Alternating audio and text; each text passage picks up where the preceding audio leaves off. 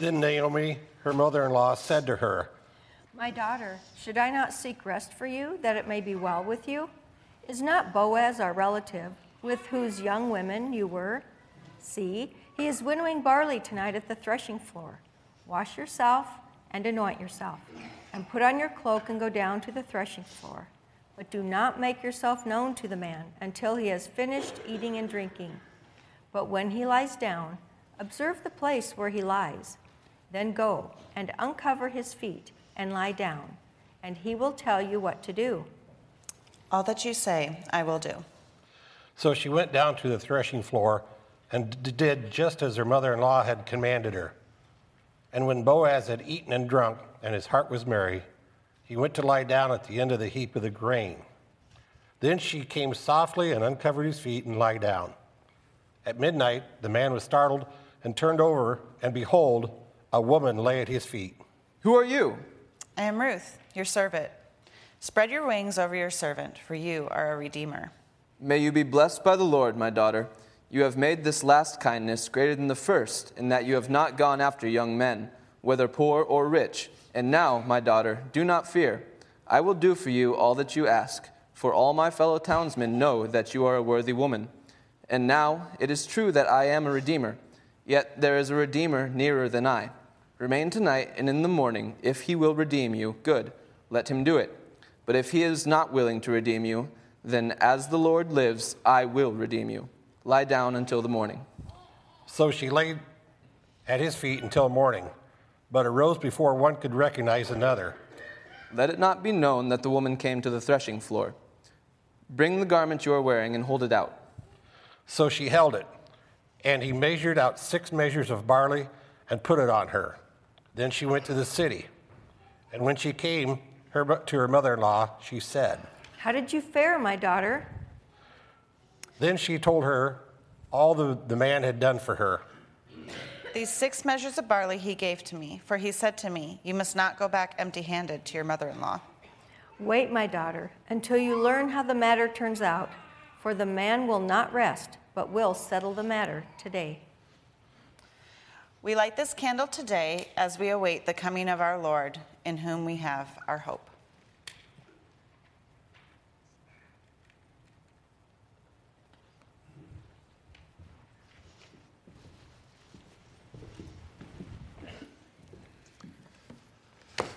Please bow your hearts in prayer with me. Father, there are so many things in our weeks, at work, in our homes, that give us reasons for pause or fear and great concern. And sometimes, God, it gets really hard to trust you. And I repent of my own times where I tried to take things into my own hands and figure it out myself instead of relying on you. Father, we ask that through your word this morning, you would help us to see the subtle ways that you are at work, that seem subtle but are really quite significant. God, open our eyes to the weight of your promises. Open our hearts to how trustworthy you are. And by your grace, Lord, would you give us strength? And give us a sense of rejoicing in the sureness of our hope. And it's in Jesus' name we pray. Amen. Well, in the greatest movie ever released, May 24th, 1989, our hero, the great Indiana Jones, if you didn't have a moment of like, oh yeah, this is going to be good, then you need to check yourself. Is Indiana Jones and the Last Crusade. And if you haven't seen it, this is going to be a complete spoiler. but you can't get mad because the movie's been out for like 25 years. And so you can't be like, hey, I was going to watch that later, because you weren't. But toward the end of the movie, Indiana is decoding a series of riddles in a book he found somewhere that are loosely based on Christianity, and he's decoding these riddles to find a special chalice that Jesus once used so he can heal his father. I mean, the plot holds up. And he comes to a point where he comes through an opening in the rock, and he's at a sheer cliff, and across a chasm is another sheer cliff with another opening, and the clue is to leap. He goes, well, no one could make that jump. And then he realizes, it's a leap of faith. And so he takes a fateful step and finds a firmly solid, invisible bridge in front of him. And he walks across. And there's this moment where he is getting ready to step, and his eyes are closed, and you can see that he's all in, hoping there's going to be something under his feet. And if he doesn't find anything under his feet, it's going to look a lot like the Wile E. Coyote cartoons. But he's all in on this hope there's going to be something based on something he read in a book and hoping he got it right. And there's a lot of times for us when trusting God can feel a little similar to this. I read this. I believe this is telling me something about Jesus that I can trust. And in order for me to do it, means I'm going to have to step out and hope there's something down there that's going to keep me up. And whatever that step of faith looks like, whether it's repentance of your own sin, forgiving someone else for their sin against you, practicing self-control, having grace-filled accountability in your life, finding healing from grief, whatever that step is, we find ourselves in moments where it feels like we're stepping off a cliff, hoping we don't end like Wile E. Coyote in the cartoons. And what we see as we either observe other people doing that or do that ourselves, what we encounter is the reality that trusting God is not a sedentary action.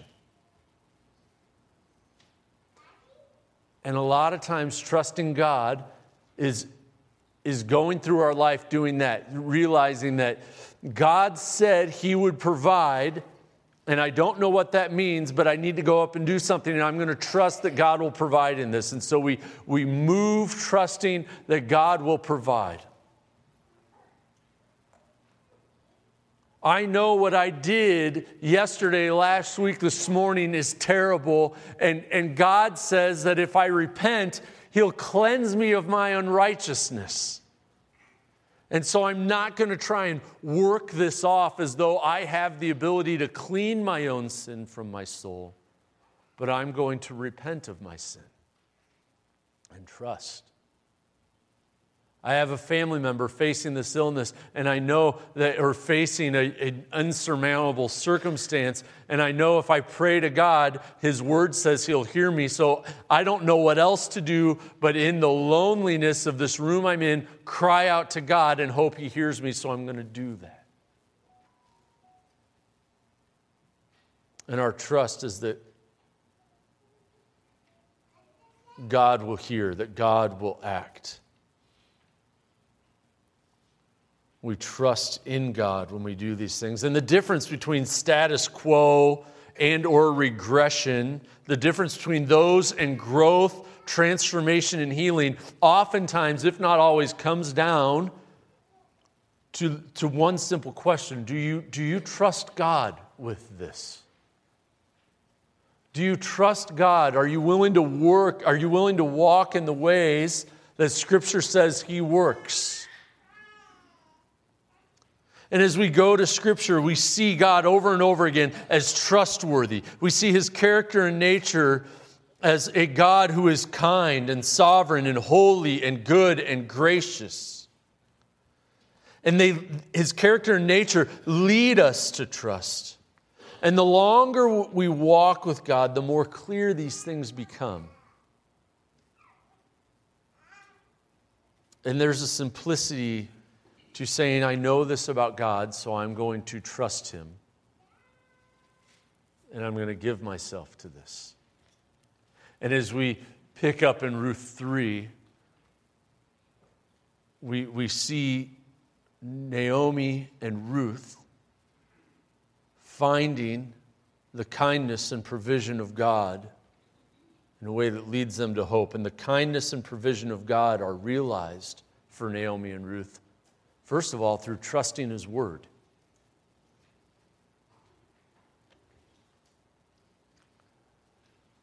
Now, Naomi here has made a bit of a transition. We had her go from chapter 1 where she said, I'm bitter, God has dealt bitterly with me, my name is Mara, to chapter 2, rejoicing that Ruth has found favor, not just favor in the eyes of anyone, but Boaz, who is their kinsman redeemer, to now Naomi has become a caregiver. She's gone from the being in great need of care to becoming the caregiver, where she is able to minister in a way to Ruth. And she says to Ruth, my daughter, should I not seek rest for you? Now, Naomi is not healed of her grief from losing her husband and sons at this point. But her initiative to care for Ruth demonstrates something. It demonstrates this. If we wait until we have everything together before we minister to others, we might never minister. And there's a value in being ministered to by someone who doesn't yet have their whole life figured out. Because it tells me I don't have to have my whole life figured out. And so part of trusting God is saying, God, I don't know everything, but I know you do, so I'm going to take steps towards you. And there are times that we may need to, for reasons of grief, despair, deep trial, take a season off from ministry. And it's okay to take a season off, but let's never feel like we have to wait until our life is perfect to start ministering to people. And so Naomi has taken steps, and her steps is a desire for Ruth. And not just for Ruth to have kids, like that's part of it. And the kinsman redeemer idea, what this was if you have multiple sons and one son dies and he hasn't had kids yet, he's married, they haven't had kids yet, then the next son would provide children for that woman to carry on the name of his brother. That was the idea of the kinsman redeemer. Naomi is not going after children to carry on the name of Mahlon, her son. She is going after more. She says that you may have seeking rest for Ruth. Should I not seek rest for you, that it will be well for you? For Ruth to have security, stability, that lasts past even the best harvest, no matter how generous the landowner may be. I mean, Naomi and Ruth are getting a lot of food here from Boaz. And it'll probably last them to some point next summer from this harvest season. She is looking for a lasting rest for Ruth. And so she gives this instruction. And the first thing she says is, hey, go wash yourself. Like this was, like hygiene was not at the top of the list in this time. Ruth has been out working in the field all day, every day. They didn't have deodorant. They didn't have running water. So you can imagine it was a bit ripe. So she says, go wash and then put on perfume. And then she says, and put on your cloak. And it's this idea that what some commentators are saying here is that Ruth was likely up to this point still wearing like widow's clothes, wearing clothing that signaled to everyone, I'm a grieving widow. And even while she's working in the field, signaling to everyone, I'm a grieving widow. And she's saying, no, go put on your good cloak. Get washed up, go put on your good cloak, and then go find Boaz at the threshing floor. Go find him at the place where they're cleaning out all their grain. This would have been probably on a hillside outside of town, and what the harvesters would have been working hard to beat out all the chaff, let the wind drive it away, and they would have had all these piles of grain, and they would have slept out there, partly from exhaustion, and then partly for security, so no one came and stole their grain and to keep animals from coming and stealing their grain. So go find him out there, wait till he's asleep, uncover his feet, lay at his feet, and then do whatever he tells you. Naomi's instruction here is a bit promiscuous. All the words that she's using here in her words to Ruth have a little bit of an innuendo to them. Uncovering the legs, laying at his feet. There's a little bit of innuendo sewed in here. And there's a little bit of risk to that. Boaz is a worthy man. He's an honorable man. We saw in chapter 2, he refused to let anyone take advantage of Ruth. So what's he going to do when Ruth comes and lays at his feet? This is the behavior. This was having a woman come and lay at your feet while you're out there was common, and those women were what we would call women of the night.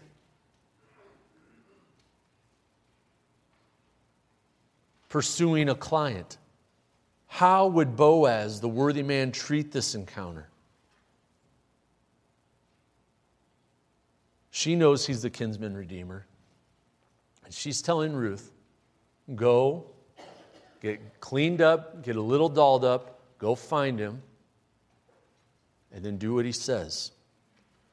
And so Ruth, the next thing we see is Ruth's action. She does this. She went and got cleaned up. She put on this cloak. She went to the threshing floors. Her mother-in-law had commanded her. When Boaz had eaten and drunk and his heart was merry, he lied down at the end of the heap of grain. And he cashes out. And Ruth comes. She uncovers his feet. She lays down. And I cannot imagine the startle that Boaz had. But there's risk here. She's risking the communal reputation of herself, the communal reputation of Boaz, her relationship with Boaz. What if he doesn't appreciate this? What if he proves to be not so honorable after all when no one is looking? Our character is defined by what we do when no one's looking. This is a bit of a true test of Boaz's character. But it's interesting here, Ruth doesn't trust her fear. We don't even see a place of her fear here. Ruth follows Naomi's instruction. Ruth is new to walking with God. At most, she's a month or two into this time of living in Bethlehem. She's new to walking with God.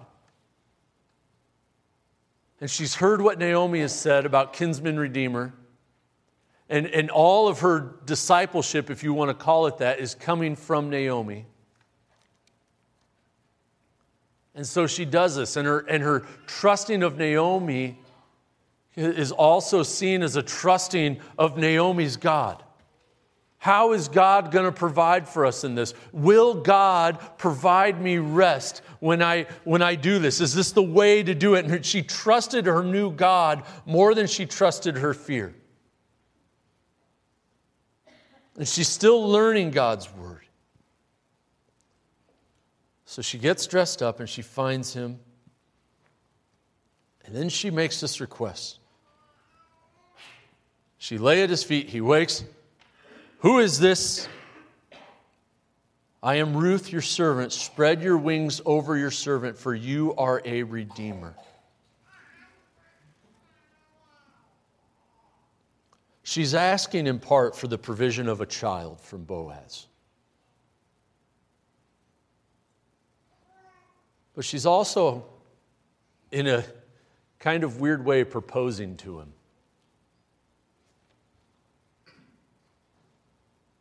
And there's a bit of presumption in her ask. And her presumption is based on her current state. She's a woman in need. She's a widow. They don't have a lot of money. They've had this steady stream of grain from helping out with, from being a gleaner in Boaz's fields. She's also presuming on her ongoing need. This need isn't going to go away with one harvest. I'm not set for life here on barley and wheat. I didn't hit the barley lottery.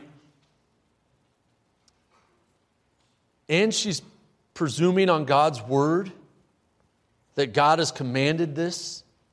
Boaz is a man of God. I'm going to presume on his obedience to God's word. And she's presuming on what she knows of Boaz. Boaz is a good man. He's a kind man. He's a worthy man, honorable. She's presuming on all of that when she asks him. When we pray, are we as bold as Ruth? Or do our requests become a lot more subtle and almost passive? I don't know, God, if you're not doing anything, maybe you could stop by on Tuesday and, I don't know, heal me of cancer. I don't know, God, if you're not doing anything, if you don't have anything better to do, God, could you just help me evangelize to my neighbors? Could you, could you help my kids walk with you, if you don't have anything better going on? I don't think any of us actually pray that way. That would be a little ridiculous, making sure God has a clear calendar before it's not like he has anything else on his plate. But do we presume on God's character and nature when we come to him? God, you are holy. God, you are sovereign over everything in my life. God, you have been so kind to me and so generous in saving me by your grace. God, you knit me together in my mother's womb, and you knit my family member together in their mother's womb, and you can heal them. God, you can draw all people to yourself, and I know it's your desire to do so. God, you own the cattle on 1,000 hills, and I don't know how I'm paying my bills next month. When you read the Psalms and these prayers, I want you to notice how the psalmist appeals to God's character and nature. How he points to the worthiness of God. He worships God as he prays. God, I have this need, and you, Almighty God, Lord of hosts, are the one able to do something about it. God, I feel forgotten, and I know that you are not a God who forgets. As you read the Psalms, track how the psalmist uses God's character and nature along with his requests. Let's presume on our God in a right way. Look at who he is, get to know him, and ask boldly. Ruth's ask was based large in part on who Boaz was, through her relationship with him already and through his character. And we ought to do the same when we ask of God our Father. Know his character and nature. Know the relationship, that he has adopted you, that Jesus holds you in his hand and no one can take you out. And let us pray with that confidence, trusting God based on his word. And trusting his word more than our circumstance. The next thing we see here in God's kindness and provision is his active work, the active work of God. Now, again, this is something, we've talked about this with Ruth. We never see in Ruth, and then the Lord did this, and then the Lord did this, and then the Lord told Boaz, you better be kind to Ruth. And then we don't see that. The active work of God is displayed in subtlety in the book of Ruth. And so many times, we talked about this last week, so many times the active work of God in our life as we're experiencing it in the moment feels subtle, and as we look in the rearview mirror is significant. Boy, 2 years ago I was going through this trial. I never thought I'd get through, and I don't know how I got day to day, but as I look back, I can see God's handiwork through it time and time again. I didn't know what was going to happen with my marriage, and God rescued it. I didn't know how I was going to get through that transition at work. I didn't think that neighbor was ever going to come to Christ. And look what God did. And we see it more clearly as we look back than we do as we look around us and through the windshield. And so as Boaz starts talking, we see the active work of God through what Boaz is doing. And he starts out with a blessing. May you be blessed by the Lord, my daughter. Look at that kind, affectionate tone he has. For you have made this last kindness greater than the first, in that you have not gone after young men, whether poor or rich. And now, my daughter, do not fear. I will do for you all that you ask. For all my fellow townsmen know that you are a worthy woman. And now that it is true, I am a redeemer, yet there is a redeemer nearer than I. Remain tonight, and in the morning, if he will redeem you, good. Let him do it. But if he is not willing to redeem you, then as the Lord lives, I will redeem you. Lie down until the morning. He blesses her. He blesses her for her kindness. She did not pursue the cream of the crop as far as available bachelors go. Boaz was not like Bethlehem's most eligible bachelor.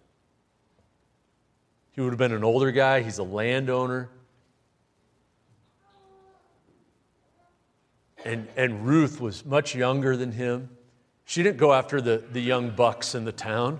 She didn't go after whether rich because of the opportunity, like, hey, I'll be a trophy wife. I'll get all that money. She didn't go looking for a sugar daddy. She didn't go after romance. Hey, that guy has nothing, but I love him, so I'm willing to be poor because I love this guy so much. She didn't do any of that. She did what was right. And for Boaz, this is not a convenient thing to bless her and to say yes. It messes with his retirement portfolio. It's socially awkward. She's a Moabite. Although it's interesting that chapter 3 is the only chapter in all of Ruth where the word Moabite is not used. He's not treating her as a foreigner here. He's treating her as someone in need and someone who he can honor. And so he blesses her with his own kindness. He blesses her for her kindness. He gives the spiritual blessing. And he offers her, as part of this blessing, a foretaste of the rest that is coming for Ruth. Sleep until morning. This is done. You can start resting now. He gives her a foretaste of that rest. And then he honors her. He recognizes her reputation. He treats her with genuine respect and honor. Again, there's this opportunity. Ruth has come in a somewhat promiscuous way to Boaz. It's at night. Everyone else is sleeping. He can do whatever he wants, so to speak. But Boaz doesn't treat her like an object to take advantage of. Boaz treats her as a woman made in God's own likeness and affords her all the dignity due to that reality, even though the opportunity for inappropriate intimacy is given. Boaz treats her with purity. The next thing he does is he sends her away in the morning when no one sees. Boaz is concerned for her reputation as a worthy woman. He sends her away at a time when everyone else is asleep after giving her further rest and helps her to leave with her reputation rightfully intact. He's not covering anything up, but he's refusing the opportunity for others to think ill of her. I don't want people to think that I've dishonored you. I don't want people to think that you've dishonored me. Boaz honors her. And for those of you who are in dating relationships or looking at entering dating relationships, I want you to realize what's going on here. There's so many opportunities in dating relationships to fulfill the lusts of your passion, of your flesh. And there's so much of the world saying, yeah, do that, or when are you going to do that? Or you really ought to do that. And Boaz wasn't willing for the world to think less of Ruth, or less of himself for that matter. There's a protection in honoring her and honoring her purity.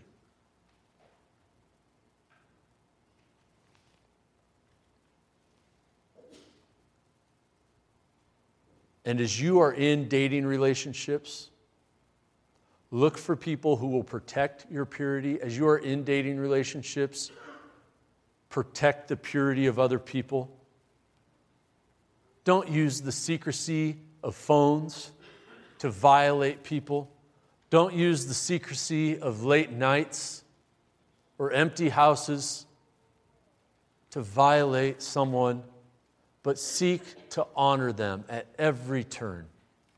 Whoever it is that you're with in a relationship, they were made by God in His likeness for His purposes. Boaz honors her. And he also honors her by sending her continued supply. This is another foretaste. Ruth, I'm going to take care of you. And this grain that I'm protecting to protect my bottom line, here's some of it for your mother-in-law.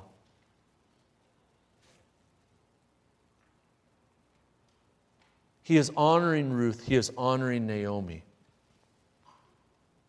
And then he gives a promise. I'm not the closest redeemer, but if that guy won't do it, then I will. And as the Lord lives, I'll do it. Boaz is not wishy-washy at all. His yes is yes, and his no is no. He is completely in full integrity as he makes this promise. And his promise is in accordance with following God's word. Boaz cared more about following God's word than he did making Ruth feel good. Look, Ruth, I'm totally willing, but if I'm going to follow God's word, I need to check with this other guy first. And so I'm going to do that, but if he won't, I will. You are taken care of. He expresses his intent to honor. No matter what, you're going to be redeemed. Whether it's him or me, you're going to be redeemed. You don't need to worry about this. And he makes a promise that he can keep.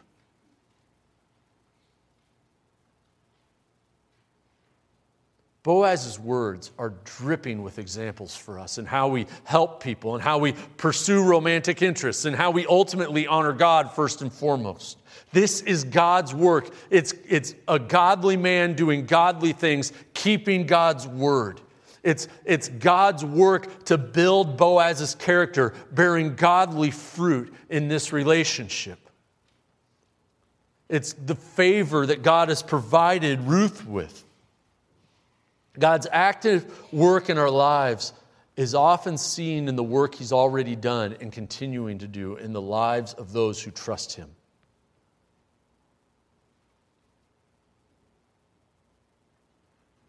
And God is using Boaz, who's trusted him, to care for Ruth and Naomi.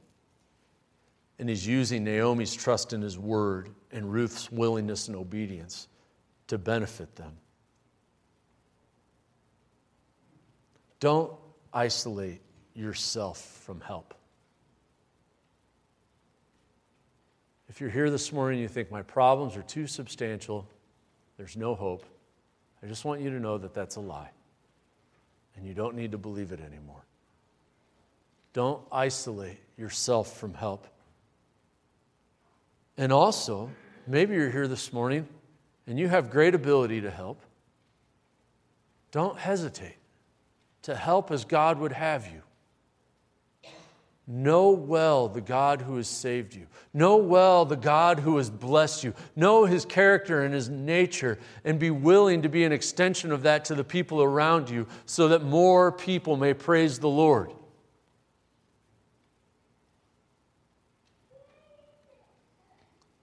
So Ruth goes home, gives the report to Naomi, and they are able to live in the hope of a promise given.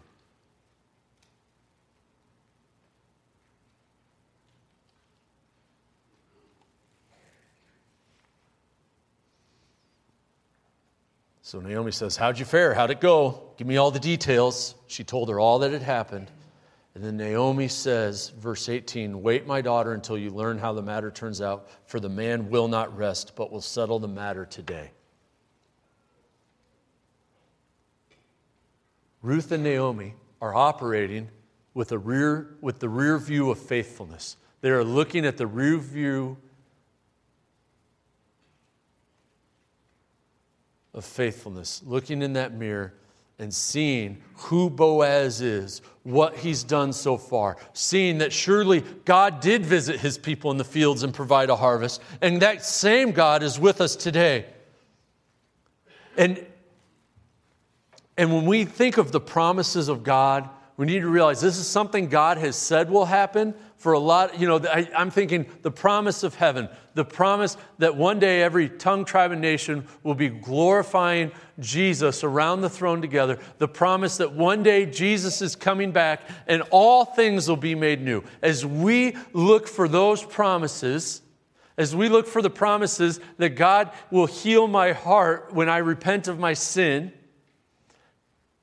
let's realize the promise is God's word that just hasn't happened yet. It's going to happen. Boaz is going to settle this. And they are confident of that. And our confidence in God should be that He is going to do this. Our confidence in God, as we look back at what God has done, it should be our fuel for patience as we await for the rest of His promises. What God has already done for us gives us fuel for patience, so that as we have the forward view of His faithfulness, we have the rear view, a lot harder to say than I thought it would be. And then we have the forward view, what God hasn't done yet. This is what God has already done. It's giving me fuel to look at what God hasn't done yet. I wonder how long Ruth and Naomi waited for that knock on the door, or whatever it was in Bethlehem. They didn't have phones, right? How they waited for the word that Boaz had talked with them, and here's how it played out. What did that feel like? I don't think the time went quick for them. Imagine there was a lot of looking out the window. Is anyone coming? Is that person coming to tell us? Is that person Boaz? No, it's not them. And just waiting and waiting and waiting, but waiting with a sureness. And waiting based on the goodness of the promise maker. Boaz is a good man. We wait with that. And the waiting takes a long time, but we wait knowing that he's a good man. And it creates a hope-filled waiting. There is a sureness to this, that in the midst of the unfinished promise, the question was not if, but when. There's an unfinished promise. He's going to redeem us, but He hasn't yet.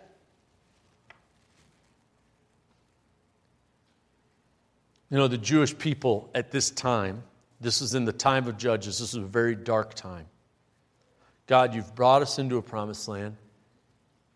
We're getting harassed by our enemies on every side. We have famine, we have wars. When are we going to have the peace of being in this land, God, that You promised us?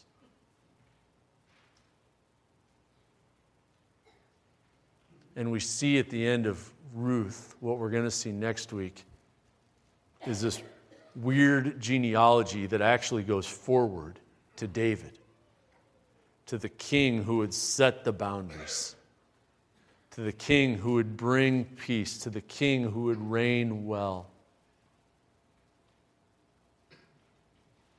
And then after David died, there was this longing in the people again. When are we going to have a king like that again? When are we going to have a king who's just again? When are we going to have a king who brings us to God Himself again? And they were waiting for the new and better David, the one who would sit on the throne forever, who is Jesus. And He came in an unlikely way, born as a baby, and now we wait. Jesus, we know You're coming back, but when? Jesus' life is hard, and we echo in the call at the end of Revelation, "Come, Lord Jesus." But we don't say it with a, "Are You coming?" We say, "When are You coming? Please come soon." And it is a sureness, because when we look in the rear view mirror, We see a God who's always been faithful, who always keeps his promises, and we know that the promise that Jesus is coming back is being kept. And we will one day see it. There's a strange anticipation that happens building up to Christmas morning. You have geometric figures obscured by paper under a tree. And you think you know what's in them. And you're pretty sure you're going to like it. And sometimes you know exactly what's in it. And you can't wait to open it. Oh, this is going to be good. I can't wait for that gift to be seen in full and to be able to start using all that that gift has for me.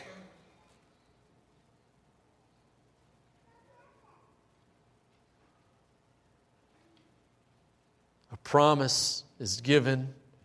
It hasn't been completed. And while we wait with hope, knowing that it will. And so as you wait, trust God's word.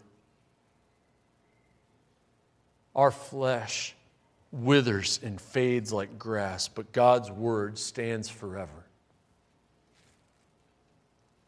Honor the people around you to the highest level you're capable of, and live in hope based not on knowing when things will happen, but knowing that they will, knowing that God keeps his promises. He is a good God. He is ever true. Let's pray. God, we praise you. We praise you that we can have hope, that we can have sureness, because you keep your word. You do not rest. You do not slumber. You hear our prayers. And God, we rarely anticipate how you move, but we know you will. God, I pray that you would build that sureness into our hearts.